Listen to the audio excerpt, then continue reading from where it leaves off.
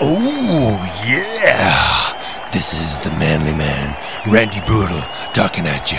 When I'm on the road, I pass the time between matches, snapping to Slim Jims, and listening to the Sean Geek Podcast, which I download off of SeanMcGinnity.ca. That's the Sean Geek Podcast, downloaded off of SeanMcGinnity.ca, brother. Oh, yeah!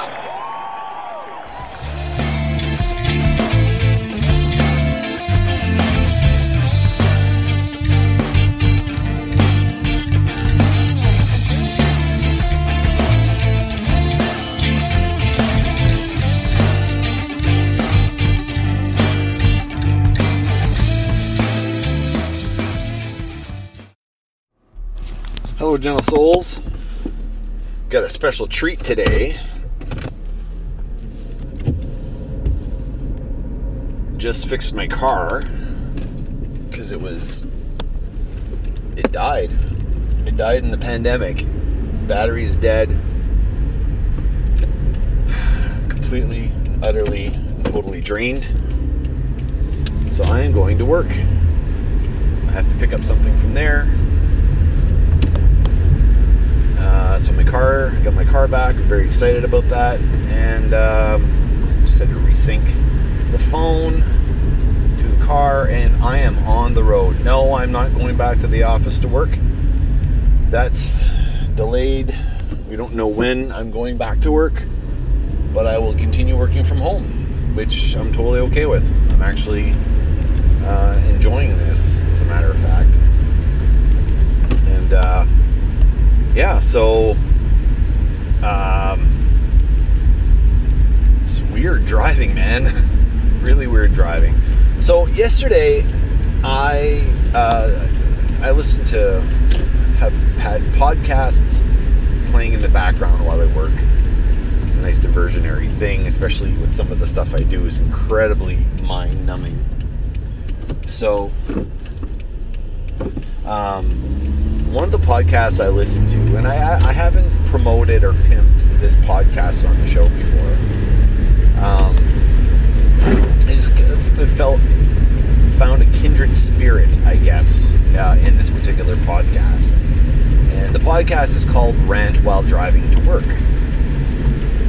And I'm like, wow, that's kind of what I do, or what I was doing when I was actually driving to or from work. And I'm listening to it. It's funny because I took a break. I took a lunch break and I was just doing a workout. And I'm listening to it and I'm hearing the desperation in his voice. And he's describing a situation at work that I was very familiar with. Not in my current situation, because I actually do like my job. But in a previous job that I had, things were not awesome.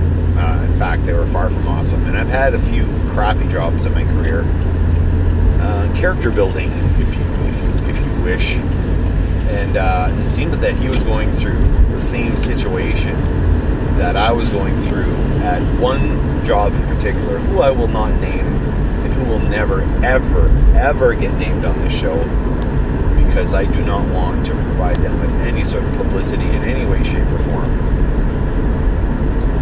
But the situation he was going through he was describing it. It was like, I felt like a mirror was being held up to my face, and he was working at where I was working at. And I know that's not possible because we don't live in the same city. We don't even live in the same country.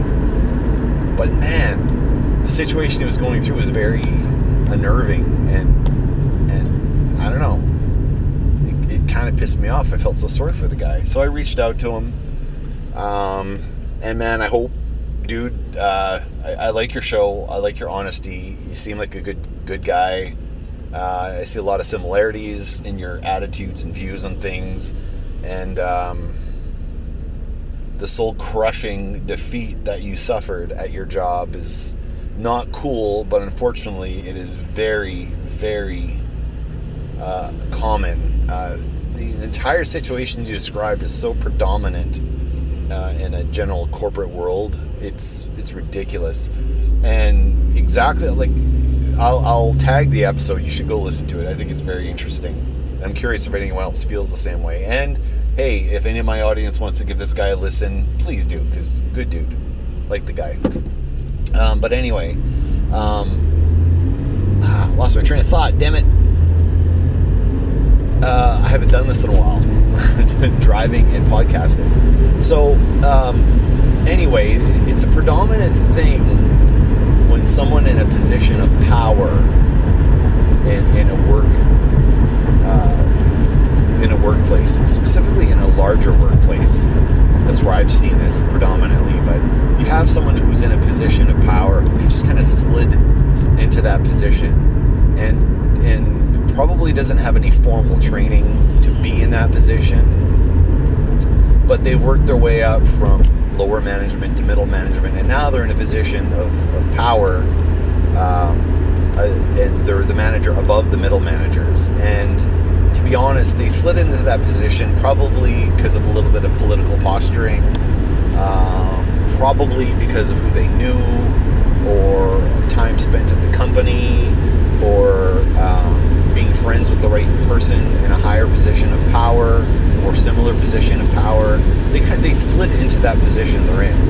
Now, Rant While Driving at work, he is in a middle management position, and what he's suffering is under this leader that I'm talking about. So I'm not talking about Rant While Driving to work. I'm talking about his boss. So let's not mix things up here. So his boss seems to be the type that slid into that position, and he doesn't really know what he's doing. So I'm gonna enact a scenario here. And I wasn't in the room when this happened with Rant, but I've been in an exactly similar situation. So without giving anything out, I'm just gonna role play the scenario that happened. So they're having a management meeting, and it's a management meeting that the senior manager has put together, and it's just one of those meetings where the meeting happens, they talk about stuff, and nothing happens. It's just a typical meeting for meeting's sake, and it doesn't accomplish anything. They don't really discuss anything. They probably talk in circles about things, and basically it's a glad handing session where this is what's happening. The people above us are going to make the decisions that they're going to make. They're going to make the changes they're going to make. They're going to implement the implementations they want to implement, and do whatever they want. Meanwhile, the people below, specifically the middle managers, are going to these meetings and wasting their time and losing productivity and falling behind on the tasks that they're supposed to perform in their own role in order to go to this meeting, make the senior manager feel important, that he's having meetings to discuss things. It's a waste of time. So during that meeting, the middle manager, my friend, probably says something along the lines of offering a change or a perspective, or maybe something that can actually be valuable to the company. Now, this isn't his meeting, but he's in it, and he's being asked to provide his opinion. But in truth, the senior management doesn't want to hear any opinions. Or let me correct that. Senior management doesn't want to hear any opinions that are different than senior management's opinion. So, for example, senior management is saying this is the status quo and this is what's happening, this is what we're doing. And the middle manager comes in and says, you know what if we tweak that, and if we add this, or we change the timing of this particular change earlier or later, or what if this change, we include the departments involved in the change so they can work together to make it a smoother transition, or something along those lines. I don't want to get into the minutia of it. I basically just want to specify that he has an opinion and he's offering it in a room where all the other managers are there, all the other middle managers are there, and the senior manager, and he's actually trying to offer a constructive criticism on how this could be done. Well, the senior manager is already going to move ahead with the plan that his boss has told him to do. They're already going to move forward with the plans that they want to do. And the only reason they're having these meetings is to placate the middle managers, but really they don't want to know what their opinions are or what they have to say or anything about anything. We're having this meeting to placate you just so you know we're going to go ahead and do what we want. The senior manager doesn't know how to filter that information down to the middle manager. In fact, he probably doesn't understand the move that's happening, but he is the one that has to pass that information down below. So instead of filtering the information and layman terming it to his middle managers or explaining the reasons for such a thing, that this senior manager probably didn't even question why the change was happening or ask about the specifics of it. He's just relaying the information in as vanilla a form as possible to the middle managers. So he's not really doing anything. Again, this meeting is to placate people, to pass the information down, and God, above all, please don't ask any questions. So he offers some constructive criticism. Now, the senior manager is going to view this in a negative light. Why are you questioning what I'm saying in this meeting?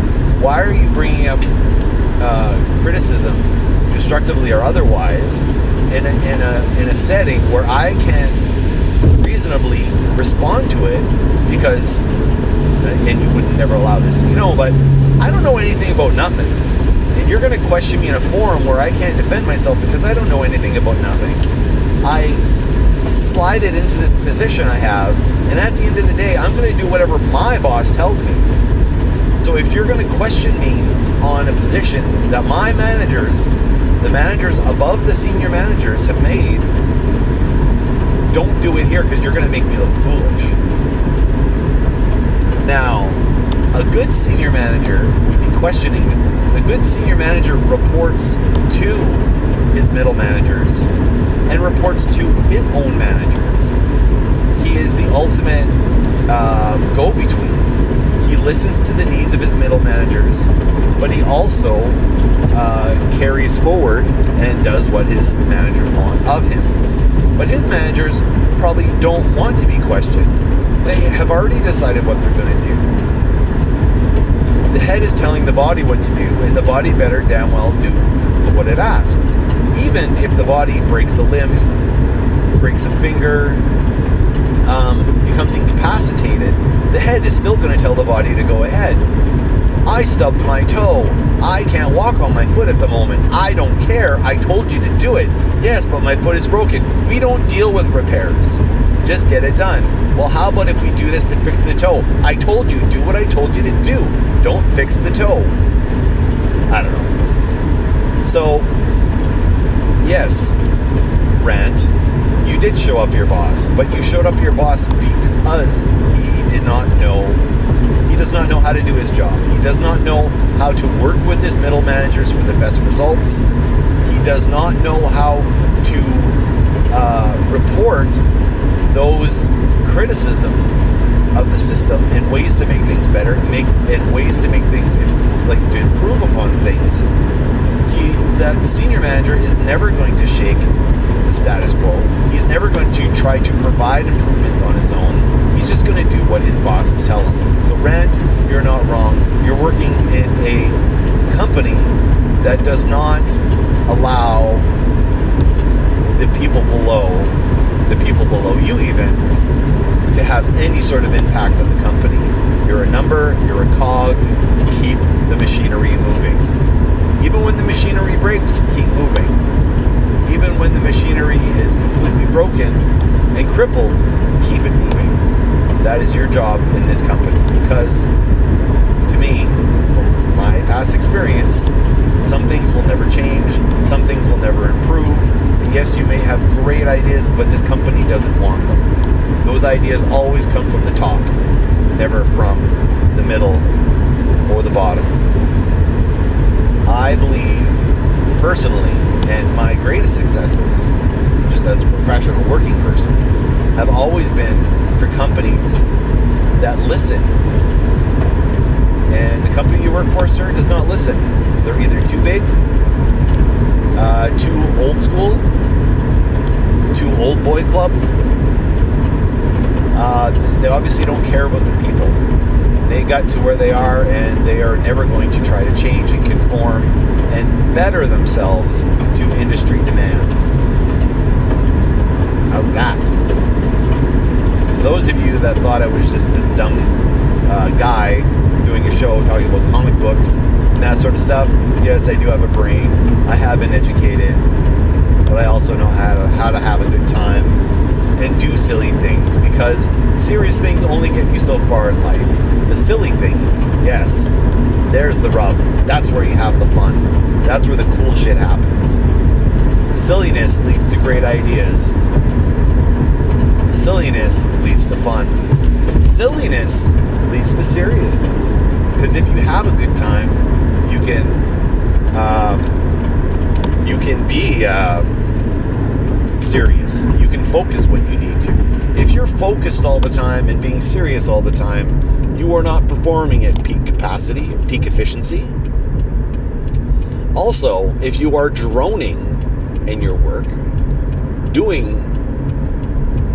following instructions, I guess, and doing nothing but following the instructions, you also are suffering from the drone mentality of not actually doing your job, because if all you are being asked to do in your job is to listen and perform the instructions as instructed, and never to try to improve your role, your job, even if it's a menial thing where you're doing putting sprockets in a housing or something. Even if you're doing that, there's always room for improvement. There's always rooms to change things to make things better. And if you look at a company like Toyota, who used lean manufacturing as their guideline, wow, you didn't think it was going to go into this deep a thing, but a company like Toyota uses lean manufacturing. And the principles of lean manufacturing is you lead from the bottom. Don't quote me on that. That's not an exact wording of it. But the idea is that all improvements will always come from below. Basically, the person that does that same repetitive motion is going to find a better way to do that repetitive motion in a way that makes more sense. And if you're trying to improve what that person's role in that company is, the best way to improve that role is to ask that person and empower that person to make a change to his own role in that company and improve his own role. And by improving his own role, it pushes upwards. So ideally, in a company like that, where the employees are empowered, the manager's job is just to manage those recommendations and those changes and help them be implemented into the company. And you get to look good at the end of the day as a senior manager, because your employees are happy. They're driven. They're driven by their own passion, not by the company's.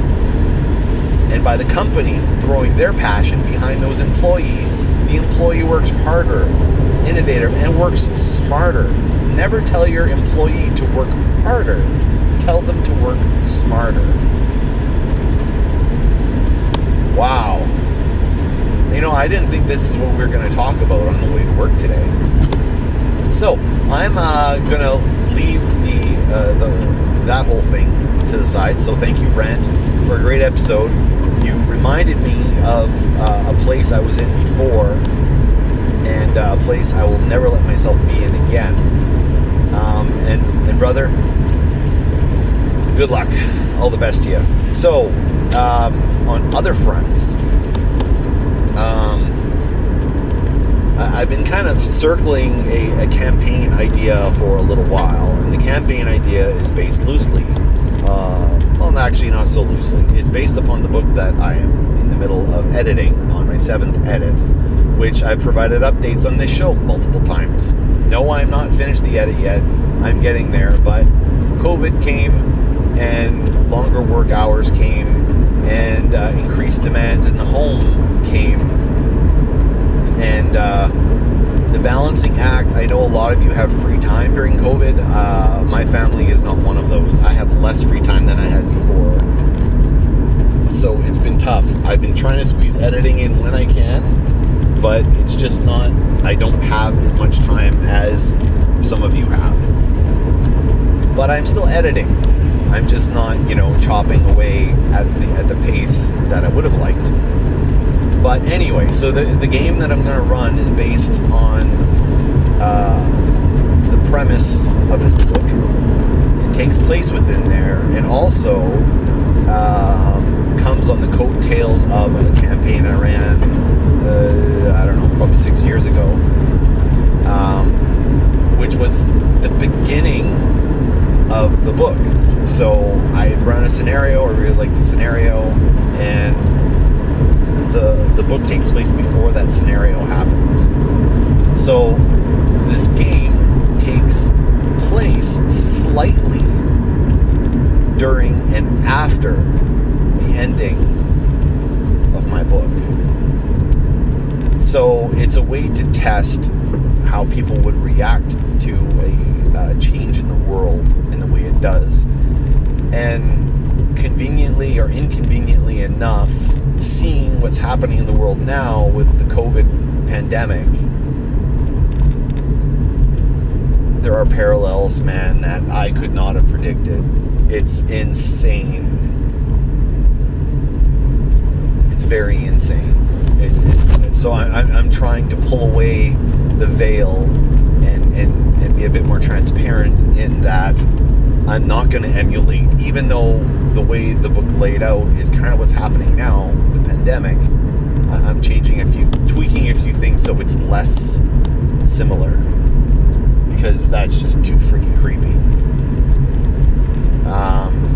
Anyway, so very excited. I created the players. I'm only letting 3 players into the game, and they're people that have been bugging me 6 years since the last game I ran. So the same players, minus 1. And so we're continuing with that, and because they've been bugging me for longer than anyone else has. So anyone listening to this podcast going, hey, I said I wanted it on the next game. Yes, but you've been asking for 4 years versus 6.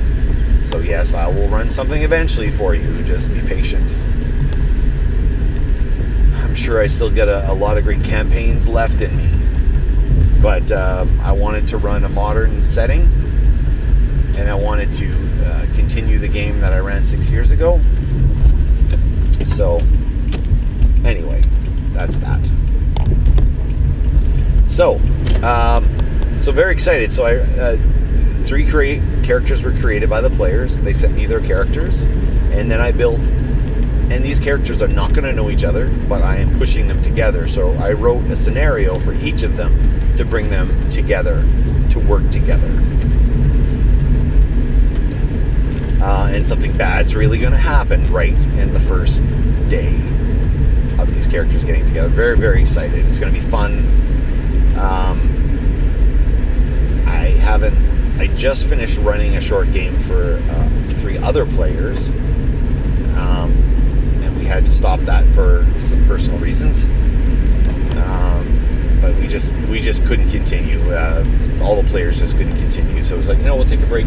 We'll get back to this some other time. But anyway, so I'm very excited getting back into D20 Modern, which I'd fallen off of, lost interest in, and kind of was, I don't know, I fell out of favor with it. But now going back through the books, I do like what's there, and honestly, I think the system still holds up and still works really well. The D20 Modern system is the same as D&D version 3.0. It's literally the same system, and in fact, you can steal stuff from both to work with each other if you so wish. So, the other thing that I really wanted to talk about, and this is damn exciting. So, this is the few days before KeyCon weekend. And KeyCon weekend, so what's KeyCon weekend? Well, it's the May long weekend, which is the Canadian holiday, which is before, I don't know, what do you Americans have? Is it Independence Day? No, not Independence Day. The May weekend that you guys have. I can't remember. I'm not American, I apologize. But anyway, so every year, KeyCon, big deal, go every year. My brother comes now.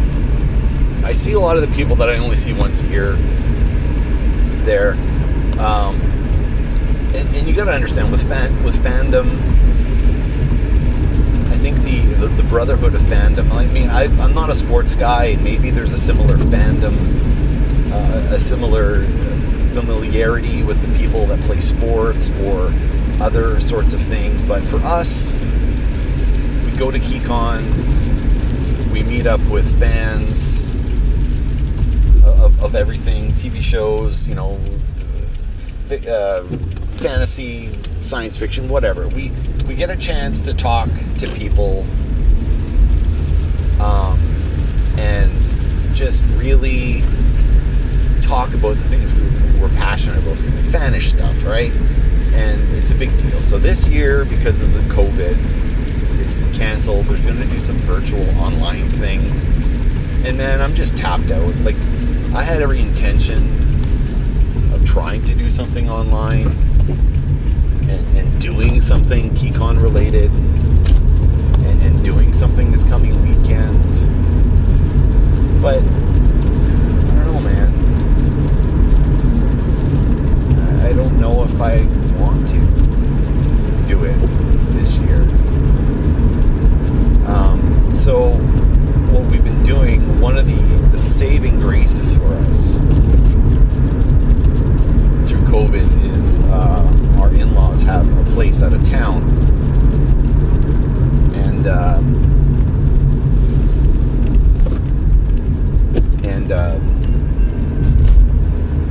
we like to go up there. So they have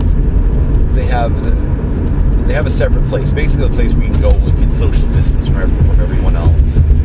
And but it's a chance to go somewhere. It gives the kids something to do. We can be out in the great outdoors. We can bring the dog. We cannot rely on internet signal. We can just kind of be a family and do something. And I've always put it off every year because it's a big deal every year.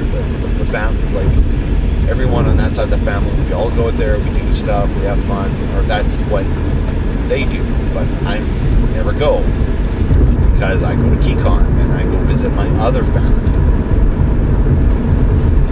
So this year, I'm actually going to spend it with my flesh and blood and do that. It's kind of a tough thing to not do KeyCon. I boycotted it one year. I don't know if I've ever spoken about it on here or not, but let's just say that and this isn't a negative podcast. It never is. It's a safe harbor. It's a safe place for people to go to listen to things. I don't really try to stir the pot on here. That's the co-host job. But I'm the type of person that if there's an issue, if there's a problem, if there's something wrong, that instead of engaging with people that are a particular way, and by a particular way I mean are negative, and they love to just trounce and trash people and troll and hurt people, I in the past would put up with people like that and take the hurt that they put on people. But I'm not that person anymore. If someone is going to be negative and destructive, as opposed to constructive, but who's destructive, has nothing nice to say, has an opinion that is totally against my opinion, and hey, you're entitled to your opinion, but if they're going to shoot somebody down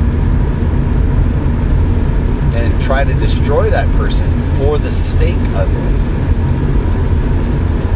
then I distance myself from those sorts of people. I have nothing to do with those sorts of people. I have no interest in associating with those sorts of people. And that's what I mean by sorts of people.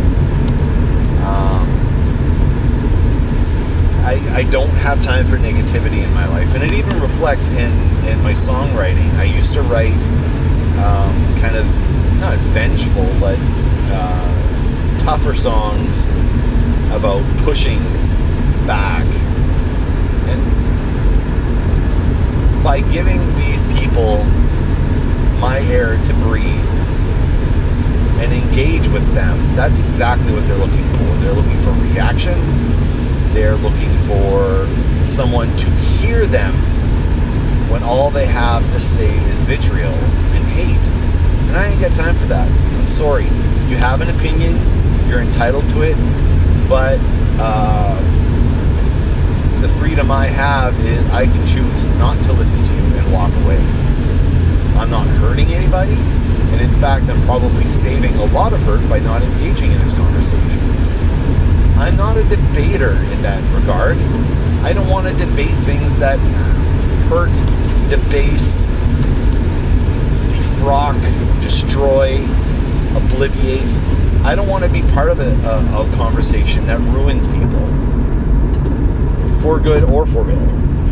Like, I'm not going to destroy someone. It's not my place.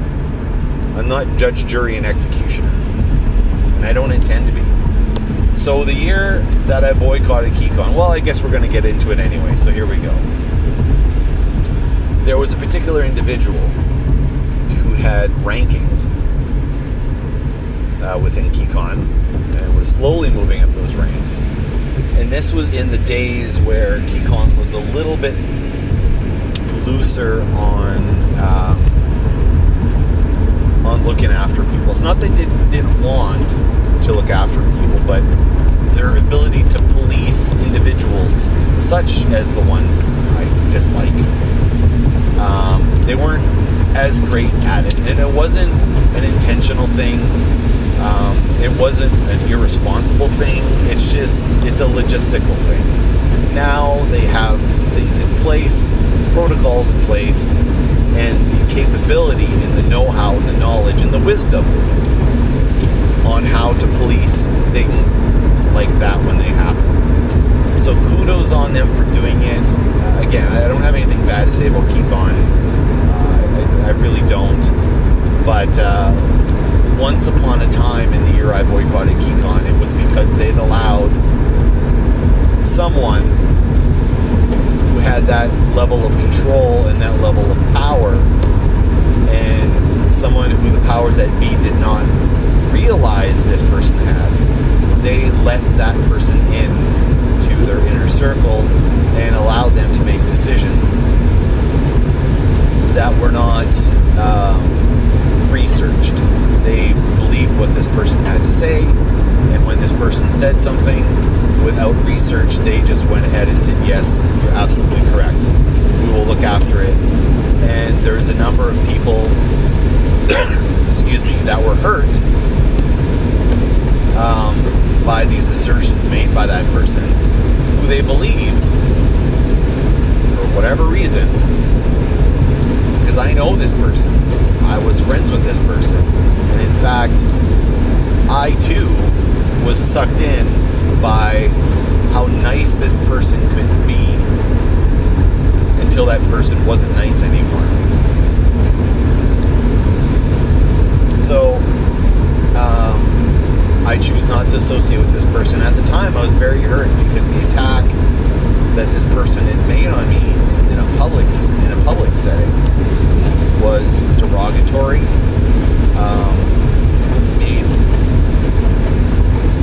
They made certain assertions on my beliefs, my belief system, and my thoughts about things, and they basically intimated that I'm a very evil and cruel person.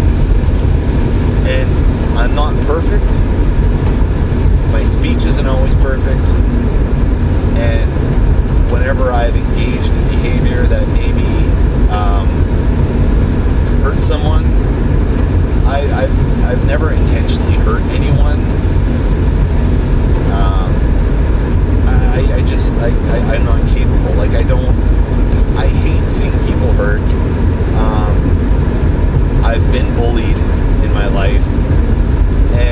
this person was doing against me was building, intentionally or unintentionally, building a campaign around themselves to hurt me and reimagine my position on things.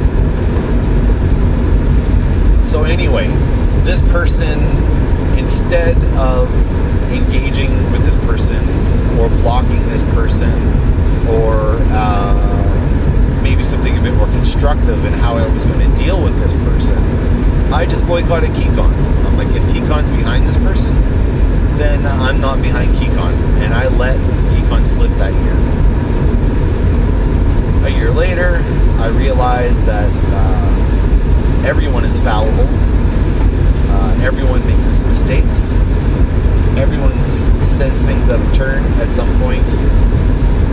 But it's the intentions of people that really define who they are.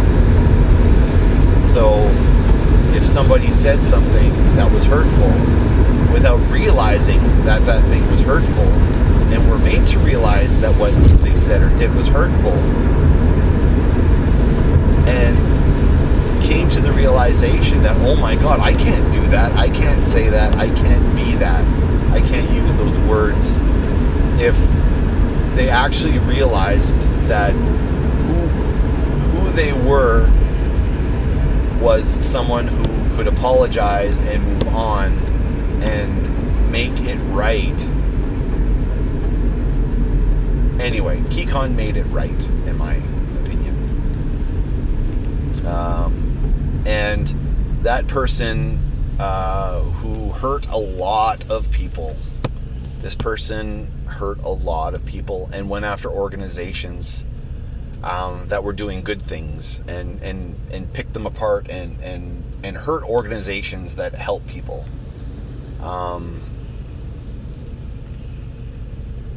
So anyway, I think that this person will forever remain without a name. I think they have realized some of the folly in their ways and the things that they've done, and that maybe the intention behind what they were doing was good, but the methods they chose to do what they did was completely wrong. I'm not going to hold a grudge against this person. I've moved on from those attacks that were made, and I don't need to talk to this person anymore. I can see this person in a social setting, nod my head to them. I will never interact with them again because I never did receive an apology for what they did, even when I very clearly and succinctly stated why they crushed me and explained your intentions may have been good, but you can't have good intentions when you're throwing a hammer around. A hammer can be used to build or to destroy. So that's why I'm always a little cautious with Keycon now. In any sort of organization or corporate structure, there's always going to be a moment when you don't feel safe. It doesn't matter how well-intentioned the organization is, or your group of friends, or whatever. There's always someone in there with the capability of hurting others. And I've grown a thick skin. As much as I was bullied as a child, and as wrong as that bullying was, I am a stronger person because that happened to me. And I'm very cognizant of when someone tries to bully. Because the thing with bullying that you have to understand, when you're kids, the bullying is much more apparent, it's much more visible. It is much more black and white. You're mocking someone for their religion, their color, their weight, whatever, what have you. Their physical shape, that's the common one. That's what I was bullied for. Those things are very black and white. But going back to the earlier part of this discussion, talking about rent while driving from work, my brother, I don't know, I just feel a kinship with that guy. He is being bullied at work. So as you get older, you are always told to man up. That's what us guys are always told we have to do. Man up, don't be such a wimp. What are you, a kid? But the bullying in the workplace is so predominant. And it's not often viewed as bullying. Because once you're adults, that's when the labor board comes in and those sorts of things, and it's a matter of legality. But bullying can still happen within the confines of the law. It's subtle. And sometimes the case that you want to build against someone who's bullying you at work, it's very hard to prove. It's very hard to follow through on. And in some cases, it's not worth the effort. And let me back that up. Is the situation I was in very similar to Rent's situation? Was I was being bullied in my workplace, hardcore, and the forms of my bullying took several forms. It wasn't verbal. It wasn't psychological. It wasn't just verbal. It wasn't just psychological. It also wasn't just. There was threats made in every way, shape, and form. Like I hadn't been bullied that thoroughly. And thoroughly is the right word to use. Because what happens when you're bullied, it's not just a person. A bullying culture builds around the bully, insulates the bully, and allows the bully to continue doing what they're doing. So the senior manager, for example, who will not take responsibility for his role and position within the company, allows the bullying to happen, justifies the bullying, downplays that it is bullying, changes the scenario around, reimagines that whole package that surrounds the bullying action, and is able to refocus it and flip it to make it look like it's not bullying at all. And in fact, they flip the tables on you to make it seem like you're the problem. You're the one causing the problem. And these bullying situations always exist in work. And the common theme of bullies when you're younger is the bully probably was bullied or is being bullied, and they are acting out and lashing out against their aggressor by lashing out on others.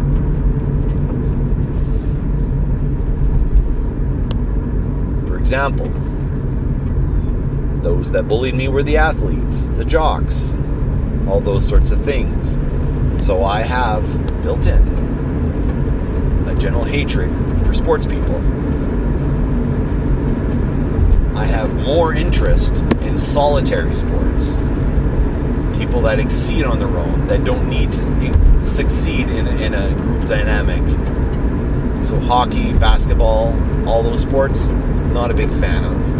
Because what can happen is one single person within that team can be elevated and protected by that elevation and allowed to continue with behavior because of their ability. You are allowed to do what you do because you're really good at something.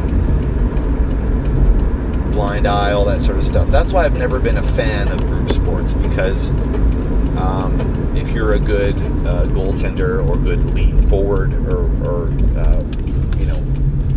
whatever, if you're good, then it allows you to be certain behaviors to be excused. The same exact thing happens in business, in the corporate world, where one person who may be exceedingly good at what they do, be it sales, be it accounting, so they're able to, make the books look really, really good in such a way that, the company, will appear to be incredibly profitable, and they almost have this super ability to make things work exactly the way they want them to work and look good. And because they yield results that matter to the company, behavior that doesn't, in fact, impact the bottom line, they can kind of excuse it. Well, it doesn't really hurt our numbers. Look what this guy gives to us. We'll give this person a little bit of leeway. So they're going to tend to believe that person over the victim, that they're the person they're victimizing.